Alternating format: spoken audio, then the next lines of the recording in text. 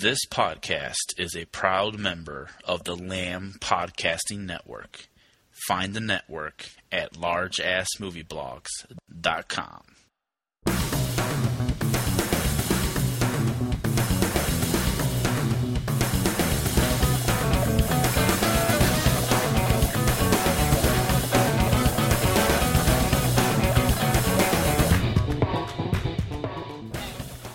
Hello, welcome to the Blueprint Review podcast. This is David. This is Chris. And we've got Darren in... and I'm Darren. Yeah, over in Gay Paris. We're going to whiz through it. Is it possible to say Paris without saying Gay Paris? I don't think it is. No. We have to resort to the cliches. It seems to be that everyone says that. Yeah. I don't know if it's people trying to suggest something about me. You're probably quite fed up with it by now. Right, tonight we are really, really rushed for time, so we're going to keep it under half an hour, hopefully. So we're going to skim the trailers, because, I don't know, we haven't got lots to talk about trailer-wise anyway, nothing's too exciting. So we're going to whiz straight into what we've seen. Me and Chris have seen quite a few. You've only seen a couple, Darren. Yeah, The Hobbit and Wolf of Wall Street. We'll start with The Railway Man, which we actually saw quite a while ago. I think it's only just come out a couple of weeks ago, but we saw one of these sort of early preview screenings, just before Christmas. And The Railway Man. Railway Man's about Colin Firth, is sort of a railway enthusiast who was a prisoner of war in World War II. So obviously he's treated horrifically and all this sort of stuff. And it's when you move into later in his life, which is those bits are set in the 80s, it's really disturbed him. It's really it's sort of made him very insular, and he has these bizarre sort of episodes, sort of almost sleepwalking and stuff. And his new wife, Nicole Kidman, she's really unhappy about it and wants to do something about it. And along the way, he finds out, Colin Firth finds out that one of the guys who sort of tortured him is still alive over in Japan. So he goes over to find him, and you never and he's quite running tours of the ex-prisoner of war camp. Yeah. So and you don't quite know what Colin Farrell. I keep wanting to say Colin Farrell, but Colin Firth. You quite want to see what Colin Firth's going to do. But yeah, we obviously won't tell you that. Yeah, Railway Man.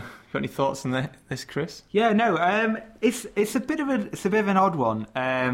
Because it's a fascinating story, and when I saw the trailer, it was one I really picked out of want to try and catch, and these early tickets came up, and I was quite excited about going to see it. But just each element of it doesn't quite hit the mark. It starts with this very strange opening of Colin Firth on a train travelling the length and breadth of the country, and it seems like that's all he really does. He doesn't appear to have a job, does he? No. And he's just on this train, travelling along, reading his railway timetable, as you do, and suddenly Nicole Kidman sits in front of him, and they have this wonderful conversation about catching the 14:30 from Carlisle to Glasgow, and it's this really dull scene, but suddenly, she's fallen in love with Colin Firth talking about his timetables, and within what feels like the space of a month, they've got married.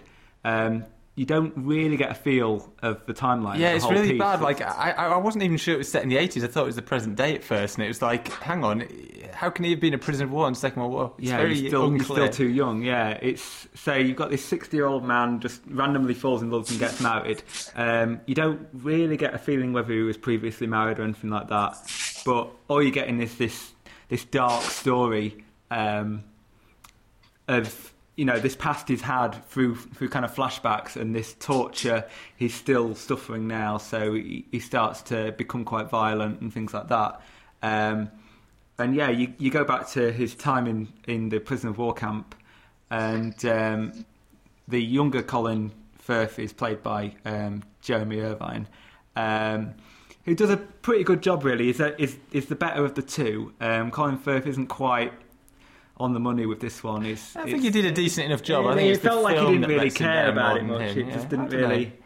I don't know. It's not a particularly long role. You spend most of the film in the past, which is understandable. But it's just the sequences in this prisoner of war camp. They're kind of a bit long. You don't really it's telling the story, but you don't really get Yeah. a feeling of the kind of the torture that's No, to come. I mean, to be honest, him and his friends, because they're engineers, they actually get treated better than a lot of the other prisoners. But it's building. The way it works is it keeps building us towards the fact that there's been one sort of big moment where he's taken away and gets the most horrific treatment done to him, and that kind of was one of the problems I had with the film. It sounds a bit odd because obviously it's based on a true story, and I don't want to claim that what happened to him wasn't horrific, because it obviously was horrible and barbaric. But the way the film builds it, you expect this really horrific scene of revelation at the end where you can't barely watch it on screen. It's like, fuck, I can't believe that happened. But I think because we've seen so much horrible stuff on films in the past, it's and we'll go on to talk about this in 12 Years a Slave later. Then when he actually shows it, it was like, oh, is that it? I almost felt, which sounds, it's horrible, very insensitive since it's a true story, but it didn't have that impact that it should have done. It's a lot of build. build. In terms of filmmaking, it didn't have that horrible sort of visceral impact that it probably should have done. They've sort of glossed over it to get a lower rating. And that was my general problem with the film as well, was just talking of glossing over it. I think it skimmed over everything. And it skimmed over everything without sort of pacing up. Usually if a film skims over things, it can at least work in terms of it's fast paced and it's enjoyable. But this isn't. It skims over things, meaning you don't really get the depth, you don't get the sense of the relationship, you don't get the sense of the torture, you don't get the sense of anything, and which means it just becomes a weak film. But rather than pacing it up, it's just really dull. It's really slow, really slow. It feels about twice its length almost. I didn't. It's a shame because it's a fascinating true story, and it's been. And there's some good talent behind it. I mean, the performances are good. I thought Colin Firth did well with the role. I just think the writing, and so I don't think he had enough to play with really. But I think he did well enough. I think all the performances were fairly decent, but it's more a case of. I was in obviously Thailand in the summer. I went to the museum about this whole thing, and it tells this guy's story in the museum, and you can buy the book there. And then that's when we found out that the film was coming out. So I was actually quite excited about it, actually. But it sounds like I definitely shouldn't be. Yeah, I mean, we're probably being quite harsh on it, but I think I'm being more harsh on it because I was quite excited by the story, and the trailer looked quite really interesting, and it's the kind of film I would normally go in for. It's based on a true story. It's historically, and I would go in for it. It's kind of made for me, but they didn't make this one for me. It just didn't work. No. But anyway, let's lead straight into 12 Years a Slave then, speaking of brutality. 12 Years a Slave, we won't go into too much detail for the synopsis because it's quite simple in terms of what happens. But basically there's... God, I can't pronounce his name. The lead actor. Does anyone else pronounce his name? Yeah, it's... Oh, no. Shoot. I don't want to try because it'll just sound wrong. But anyway, the main character... Again, this is based on a true story and a novel. And he is a free African-American in the time sort of before the abolishment of slavery in America. And he lives in New York... A free man, a respected musician. He plays the fiddle, violin. And what happens is he gets kidnapped and sold into the slave trade and sort of moved down south to work on the sort of cotton fields and farms and things. And basically, as the title suggests, the most of the film is him living 12 years as a slave. And that's it in a nutshell, really. And yeah, I mean, you've probably all seen the ridiculously good reviews for this film, and all the awards it's been winning. It's one of the front runners for best film, and it deserves it. It is a brilliantly executed film. It's very powerful, very well performed, incredibly well directed. It's very hard to fault it. It's very disturbing, which means. It's quite hard. It's a hard film to love. It's a very easy film to appreciate because it's impressively made, but it's a hard film to love because it is really brutal. It's really heavy going. It's the kind of film you only want to watch once. Yeah, exactly. The scenes of torture are very, very powerful. totally different from the Railway Man. Whereas the Railway Man glosses over things a little bit and cuts away and things like that. This one, you're like, cut, please cut. It's got these long, epic shots, a bit like in Hunger and stuff like that, where it just lingers on this horrible stuff happening, and it's very, very powerful. In terms of, there were a few little things that bothered. Well, there's only one thing that bothered me, and that's Brad Pitt. I think you agree with me on this. It's, he randomly showed. I don't want to spoil the film too much, but he randomly shows up towards the end. Just out of nowhere, his character's barely. Yeah, the character's not even. Really I think that's even more of an irritation. Is you're kind of watching it and you're quite involved in the story, and then suddenly you're kind of watching it and you think, where did he come from? And is that Brad Pitt with a bad beard, chewing some grass, leaning against something? And you're like, what? Where did he come from? Why? And then it turns out it's quite a crucial role, and you think this is just wrong. It's wrong. And nothing against Brad Pitt, great actor, but just doesn't fit with this. No. And he's only in it because of the producer on the film, and it feels like that role should have been taken by another actor that didn't just kind of trying to take the limelight away. And his character's like one of the very few people in the film who's very sort of who's against he feels for the plight of the slaves and all this sort of thing. He's one of the very few people who's like that, and the fact that it is this sort of, in terms of Hollywood style, like one of the biggest stars there is. He's a Hollywood god sort of thing, if you want to say. Him showing up and being this sort of goody sort of ultra nice guy, it really is like, whoa, what? Especially in a film that's so brutal and sort of. So that was the only thing. It kind of spoiled the ending for me a little bit. But saying that, the very finale I found very powerful. It's brief and simple, but it's very powerful.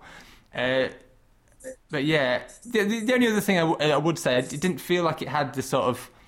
I like some of the more abstract sort of arty sort of style that I used in Hunger and Shame, and there's a few little bits in this, but other than that, it's a bit more straightforward, which sounds really bad, but I think it was just more. It made me slightly disappointed because I really, really liked Hunger and Shame, but.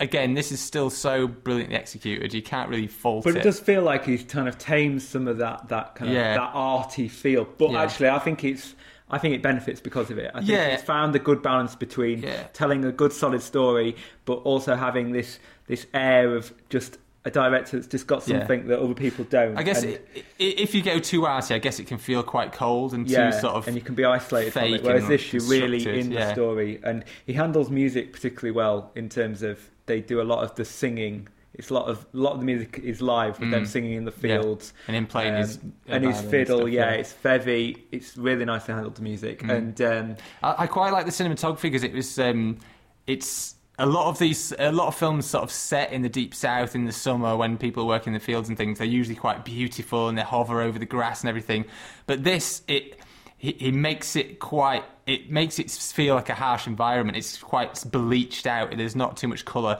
but not in too much of a sort of a way that's not in too much of a sort of like a documentary style, sort of like, I know, Born Identity sort of thing. It's more. It's just it just kind of drains it of life a little bit, and it's very nicely done. Just feels real. It's never too pretty, but at the same time, it's the sort of cinematography it can look quite impressive without looking beautiful, if you know what I mean. So it is a great film. I did find a few little flaws, as I say, but it's overall it's hard to. It's nitpicking, really, isn't it? Yeah. Overall, it's a fantastic film, and definitely, if it picks up best film, it will be deserved. Yeah, cool. Should we let you? If we let you have a little. moan about The Hobbit. Okay, my film. Okay, just to continue on the theme of torture, I went to watch The Hobbit in Paris. It was a bit weird watching it with sort of French subtitles, and when they spoke Orcish, it was still in French subtitles, so I didn't actually know what was going on. Anyway, so The Hobbit. I won't talk about the story or anything like that. I just sort of presume everyone knows what's going on, or doesn't care. Or doesn't care, exactly, one or the other. What I'll start off with saying is that the film doesn't go as low as what the first Hobbit did. For me, the first Hobbit, I mean, it was incredibly bad and incredibly dull, but it had some sort of excruciating aspects to it. Obviously, the 60 frames per second was a bit of a disaster, but there was a few scenes. There was the Was it, you know, the other wizard when he had the weird sled scene? What was that? Can you remember that? Oh yeah. Oh god. Yeah. Oh, it was just exactly. It was just Horrible. so bad. There was obviously the few songs thrown in there. There's that plate scene, which is probably the worst out of the lot, where there's throwing the plates as they were singing and packing up in Bilbo's house. It was just. I can remember watching that and thinking, "What the fuck am I watching?" It doesn't go as low as that, but I think so. In a way, it sort of allowed me to think about the problems that, that it's just dull. It's easy to kind of have scenes like that and have characters like that and have real things to sort of really moan about. But it's like, actually, these films are just really fucking dull. It doesn't. It's meant to be these big adventure-filled things, but it doesn't. It's just like the worst storytelling you can imagine. Yeah. In that there's no sort of consequence to action, and that there's nothing bridging these random moments. Obviously, on this adventure, they go, they want to whack him in as many sort of hijinks adventures as possible, but there's nothing bridging them whatsoever, other than this main goal of going to find Smaug the dragon. So what happens is they just hop from one to the other in these really contrived moments. I mean, the worst example of it, which sort of like typifies what I'm saying, is that when they escape this sort of like orcs castle or domain or whatever, and then once they've escaped, they literally stumble upon this guy who's got this fucking boat on a river, and then they say, "Oh, if we give you some money, will you take us to this place that we really need to get to?" And he's like, "Oh yeah, that's where I live, I'll take you." And it's just so excruciatingly awful that there's just no, that these things just plop in their lap every single time. So it's just obviously just really bad in that regard. I can remember I read the book not too long ago. Well, it's probably a couple of years ago now, but just before the first Hobbit film came out, like a year before that. And I think that is in the book. The book kind of just it just jumps from sort of adventure to adventure, but it kind of works in the film. In the book, because it has this sort of old-fashioned adventure vibe to it. You're just having fun. It's like, yeah, what's Bilbo going to get up to next? But in the film, because they've attached this sort of gravitas to it that the book doesn't really have, it doesn't fit. So as you say, it becomes really dull when it should be a fast, fun little sort of children's movie, I guess. Really, almost. The book is a bit more of a children's film than story than the Lord of the Rings. Ideal to kind of dip in and out of, and each time you're in an adventure, aren't you? Yeah. In a film, when you sat through them all, you kind of, oh God, not again. Yeah, and it's just because it's stretched out so far. I mean, it's not a long book, and to turn it into 3 2.5-hour movies, it's ridiculous.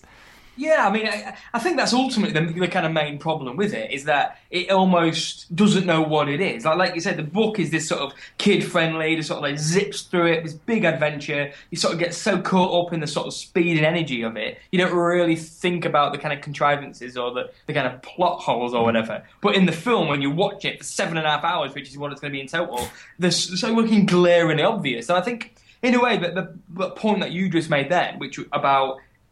it's a kid's book. It doesn't deserve this massive epic adventure. I think that tone is what is the biggest fuck up that kind of Peter Jackson does, and that it presents itself so seriously. It makes out as if it's so weighty and it's done so earnestly. It's so serious, but then it's sort of preposterous in kind of in everything it does and with its characters. And I suppose one of the big things about it is almost like it has like cartoon physics, like Looney Tunes, like Acme fucking anvils sort of going on. A couple of examples are like one of them is that there's this bloke and he's in this horse's car. And he's just sat in it, and then somebody jumps on the edge of the horse's car, and the bloke in it then flies up into the air and lands on a roof about 100 feet in the air, which is like, I'm sure I've seen that in a fucking Tom and Jerry cartoon or something like that.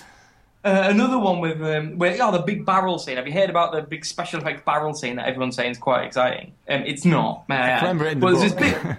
Yeah, well, the dwarves are in these barrels, and one of them sort of like jumps out the river and lands and starts bowling over all these orcs, and the orcs are just flying everywhere. Oh, and God. It's just, I mean, maybe I don't want to get too serious about it, but it's so fucking ridiculous, because as soon as it hit one orc, it would obviously stop still, but it isn't. It's a fucking cartoon, so it bowls through them. But then I just think, but because everything else is presented so drab and dark and miserable and serious and weighty, it just doesn't fit. Do you know what I mean? Does that make sense? Yeah.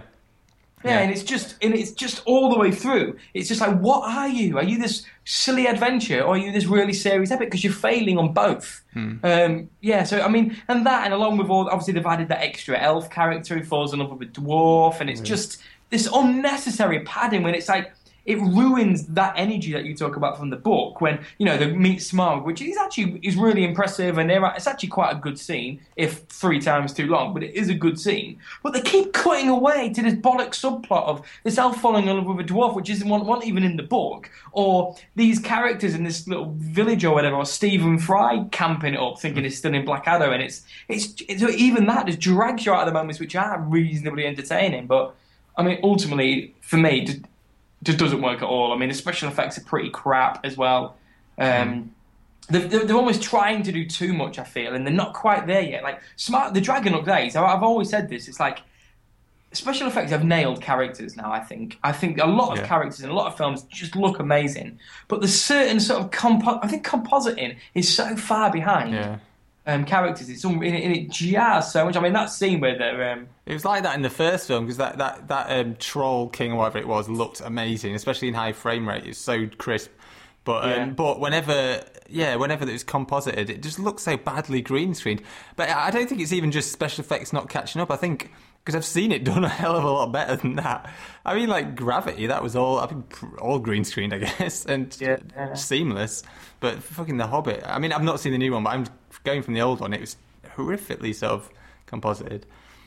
Yeah. It's the same thing, like I say, but massive disappointment. Well, not really, because I expected it to be shit, to be honest. But don't bother. Well, don't bother. Speaking of disappointments, I think me and Chris are some of the few people who weren't too keen on American Hustle. Really? We've seen the light. Although I'm not as bad. I'll let Chris start, because I must admit I'm not as negative on it as Chris is. No, I am negative. It's a monstrosity. I mean, it's. Oh, where do you start? I mean, you open with Christian Bale playing with a hairpiece for 10 minutes, and you think, right, well, this is the level. I quite like that. Oh, God, here we go. It just doesn't. To be honest, that's one of the better moments.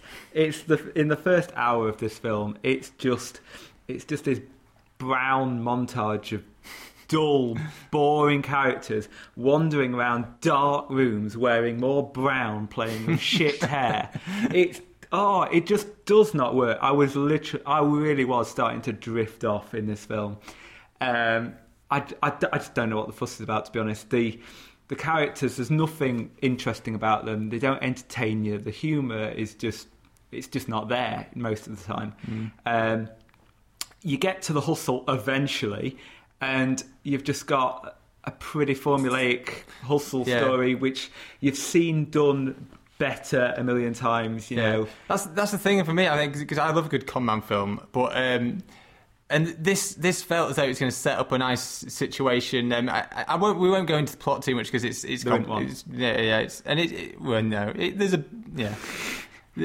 little bit complicated, but it's weak for a con man film. But where most of these films usually sort of work is in the finale, like stuff like The Sting and things like that. They usually have a great twist at the end, and this one's like, oh, is that the twist? Is that it? It's pretty fucking obvious, it's and so limp. It just really fizzles out by the end. I mean, for me, I wasn't as I was very disappointed by the film just because the reviews are stupidly positive. They are stupidly positive. Yeah, but it doesn't make any sense. And I went and checked back at the reviews, Yeah. but I thought I must be making something up. It can't be this universally great, and they are. Everybody is saying how amazing it is. I do not see it. What I found is sort of within the sort of geeky film bloggy sort of community, there is a lot more.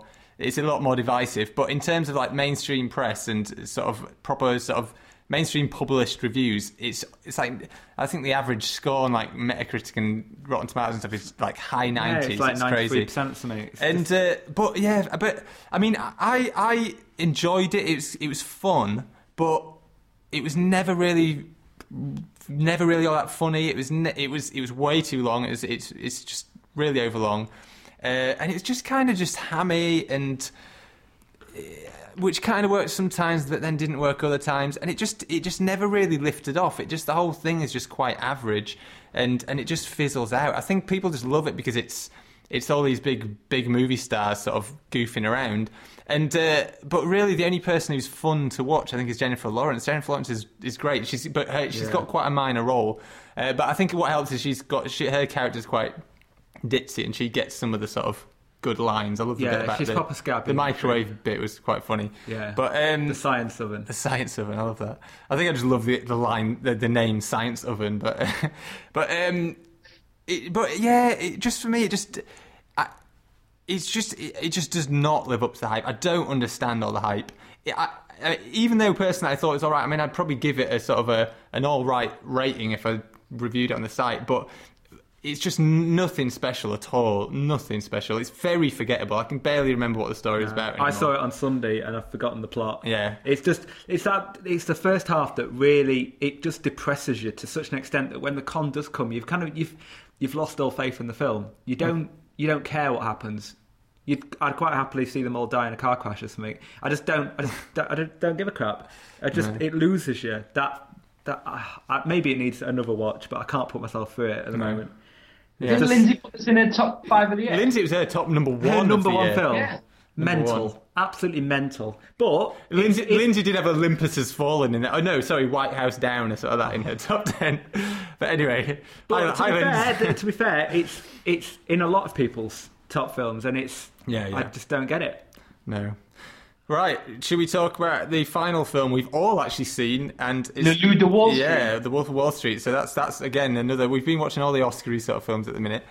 Do you want to set us up on Wolf of Wall Street, Darren? You've seen it most recently. Yeah, okay, then, yeah, sure. Okay, so it's about, I can't remember what the main character's name is. Leonardo DiCaprio, we'll call him. So it's set in the 80s, it's obviously set in Wall Street, and Leonardo DiCaprio, it starts off, and he's this, well, it tells his story, it starts off in the sort of, the present of the film in the 80s, but it goes back in time to when he first started out in this big Wall Street company, just before a crash, and then he was sort of desperate for work, and he ends up joining this really sort of small town 2-bit stockbrokers company. And then while there, he uses the sort of very brief learning experience he had at this huge sort of Wall Street one. And he ends up doing an amazing business and earning loads of money. And he then sets up his own business with these sort of like ragamuffin friends that he has and builds his company up to be one of the sort of like most renowned on Wall Street and earns millions along the way. And so the film really, I mean, the film doesn't have too much of a plot. It has a plot that kicks in towards the end, but it is more a sort of a showcase of who this character is and the lifestyle that these guys have. Yeah. What is the life of these people who kind of operate in Wall Street in terms of the sex and the drugs and the sort of debauchery of it all and the hedonism of it all and the sexism of it all. Like I said, plot does come into it when he starts getting investigated by the IRA and he needs to transfer... The IRA? Sorry. By the IRA. You know, remember that famous thing?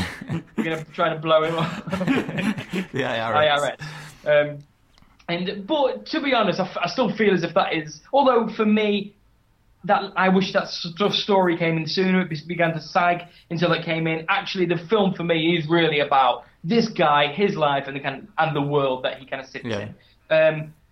Shall I go straight into what I thought of it? Yeah, why not? We have long. I mean, okay, I really liked it. I thought it was really funny. I laughed a lot. Yeah. I thought it was entertaining. I loved sort of being taken into this world that I will never see, this life that I will never experience. I like seeing that. It's almost, this kind of fetishist cinema, and I really loved it in that regard.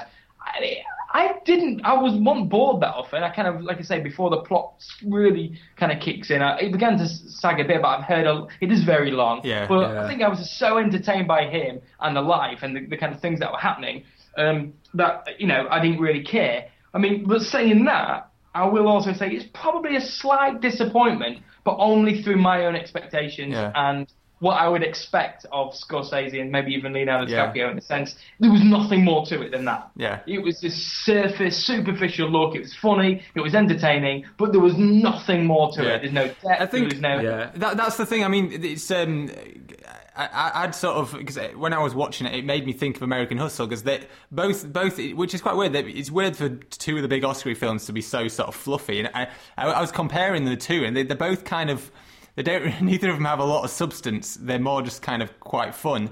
But Wolf of Wall Street was like half an hour longer than American Hustle, but Felt shorter. it did feel too long. I will say this: I thought it was too long, but it was. I didn't care. I enjoyed the world they created. I enjoyed what they did. You're on the Whereas ride. American Hustle was just like, it's just kind of all right. You just kind of watch it because you're watching it. Yeah. But yeah, I totally agree with you, Darren. It didn't blow me away. It's nothing special, especially from Scorsese. But it is a hell of a lot of fun. Yeah. Again, Scorsese's sort of punchy sort of style, mixing all this pop music together and sort of throwing continuity editing out of the window and sort of I noticed a couple. He always has a few dodgy edits in there, but he gets away. It's kind of his thing to me. It kind of or his editor's thing. I've forgotten her name now. She's quite famous. Thelma Schumacher. Yeah, that's the one. It's they kind of, to them, pace is more important than continuity. And I kind of don't mind that. I kind of like that.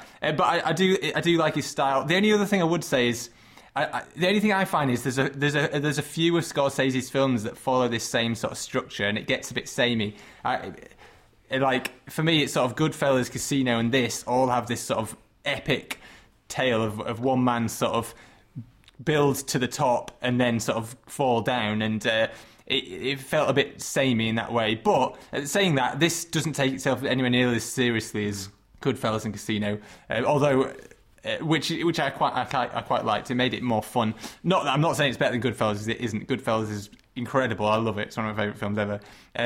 But I do think Casino is slightly overrated. I think I enjoyed this more than Casino. I mean, I really enjoyed it. It was I laughed throughout it. It was long, but you were on the ride. It didn't really matter. I mean, you could have quite easily lost about Probably 3 an orgies. Once you've kind of seen a party, it could have just easily been tightened up in that way, and I think it would have been a hell of a lot better for it. I guess because the film's about excess, you sort of thought, let's make the film for me, excessive. the excess of the parties in themselves and the things he does is enough. We don't need to see repetition to get the extent of the, how crazy it was. And the weirdest thing, this is the life. This is a true story. This happened. It's weird, but you kind of think there's been a lot of talk of you're hating the character. I didn't hate Leonardo DiCaprio's character. You kind of think, yeah, this guy's an absolute fucker, but he's so it's charismatic fun. It's about just, it. Yeah, you love it, and he's good at what he does. What he does is not exactly moral, but it's good fun. Yeah. And Leonardo DiCaprio is great. He is great, very good, really great in it. And although a very small role, Matthew McConaughey has a great little cameo in it. At the very start, it's fantastic. That I love that. Although and the that trailer really used sets it up almost quite all well. of his scenes, which annoyed me a bit. Yeah, but I was quite impressed with that, and it kind of he really sets up sort of the culture really that you're about to go and witness, and it's a really good way of setting it out exactly what was happening at that time and what's still happening now. But cool. Yeah, good fun. Very, very impressive. Right, so we should probably wrap it up because Chris has to get off filming. I'll quickly run through what's out in the next fortnight. Tomorrow we have Dallas Buyers Club, which I'm quite looking forward to that. The trailer is quite impressive. It's better than I thought it was going to be before I saw any clips of it. In terms of expectation, but does that make any sense? Anyway, we've got RoboCop, which is probably going to be pretty shit. It's been getting good reviews. Really? It broke today, like all the what they call the NDAs. Oh, right. Really? No, Because I read some today that panned it. All right. Yeah, I mean, I think it looks atrocious. But when I say some good reviews, I only read Total Film and Empire. All right. But yeah. Anyway, and also we've got Mr. Peabody and Sherman, which I've seen loads for that. I keep seeing it everywhere. I don't know much about it. I'm a sucker for animated films, so I might watch it, but I probably won't. Then we've got The Patrol, which is like a British Afghan war one that we just reviewed on the site today, which sounds reasonably good, nothing special. Then next week we have some awesome films. We've got Her, which we're all looking forward to, we talked about before. The Lego Movie, which I'm actually really looking forward to. That's supposed to be awesome. Yeah, it's meant to be very good, yeah. Then The Monuments Men, which I was looking forward to, but to be honest, the reviews have been really lukewarm. Have you seen the trailer? Yeah, I've seen the trailer. It doesn't look too special because I think more it's just the cast are amazing, and I love George Clooney's films. I've enjoyed all of them, and so I was really excited. And now it sounds like it's not that special. I like the story, but it's not. Yeah. It doesn't look. So that's a shame. Look great, and then we've got Cuban Fury, the British comedy one with what's his face in it. Yeah, I'm not too sure about that. And then we have Bastards, which it was on in Cannes. Did anyone watch Bastards? It was the Claire Denis film. Yeah, I can't remember if anyone watched it. I didn't. Did we? I don't know. What was it about? Bastards. I can't remember. I'm not sure. I don't know. I can't remember talking about it, so maybe not. I think Damo might have seen it, but no. Oh God, no. You didn't go. I didn't go. I'm talking out my ass. No, I sent Damo a Claire Denis box set to review a while ago. That's why. He hasn't reviewed it. Anyway, but yeah, that's about it of note coming out in the next couple of weeks. But it's, some good stuff. As ever, check out the website, blueprintreview.co.uk. Follow us at Facebook, facebook.com/bpreview. Follow us at Twitter at blueprintrev. And if you want to email us anything, just info@blueprintreview.co.uk. Oh, there's one little thing I will add is I am going to be guest hosting on the Lambcast this weekend, actually Sunday night for they're doing a movie of the month, and they're after some more people. So I said I'd get involved, and we're going to be talking about The Wild Bunch, which used to be one of my all-time favourites, but I've not seen it for about God knows how many years. So I'm going to give that a rewatch tonight probably. And that's advisable. Yeah, and tune into that and have a listen, and hopefully I'll be able to plug this podcast a little bit. We might get a couple more than 3 listeners. Cool. Right, we can do it in half an hour. Hey, half an hour. We should do this more often. Right. And we get to chat about Eternal Sunshine of the Spotless Mind. Oh, yeah. I watched Groundhog Day as well. We have still got a bit of time. We've got a bit of time. Let's say, okay, so I'll quickly say that I watched Groundhog Day and it's still awesome. There's some little flaws in the logic that you can always pick out, but generally it handles it very well. And it's just a clever, interesting film, and it's obvious, but mainly it's just hugely entertaining. It's really funny. Love it. There you go. Eternal Sunshine, yeah, I've not seen it for a long time actually, so I couldn't remember much of it more than I thought. So I watched it again, and it is amazing. It's so incredible. Yeah. I don't understand how anybody can watch it and not fall in love with it. It's awesome. It's so imaginative and creative, and how it looks at love and relationships and memory. And there's nothing like it. It's just such a unique perspective, and I fucking loved it. I absolutely loved it. I watched it and didn't fall in love with it. Oh, what? Because you're weird. I watched that about 3 times at uni because everybody said, "Oh, it's the most amazing film you'll ever see," and I never really fell for it. It grew on me, but maybe it's worth a rewatch. It's one of my favourites of the last decade. On DVD at home. No, I haven't. Maybe I should rewatch it, but it wasn't an instant hit with me. Must admit. I do love those. I just love the imagination of it. There's loads of filming techniques and loads of sort of. I just love it. I love that kind of stuff. And what's good about it is it's very clever and sort of unique, but it still has that sort of heart to it. It still has the sort of power to it. Yeah, I love that film. I think it's incredible. I haven't seen that for a while, actually. I should give that a rewatch. Yeah, cool. Anyway, should we tie it up? Yeah, let's do it. Cool. See you later, guys. Oh, yeah. See you later, guys.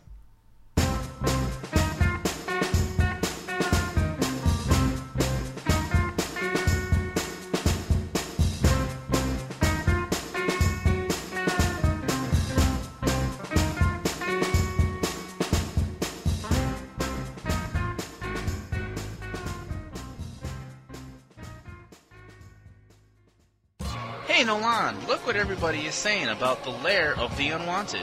I know. Jess and Rachel at Real Insights said, The Lair is our #1 favorite podcast. Yeah, and Nick Job of Demented Podcast said, I look forward to every episode of The Lair.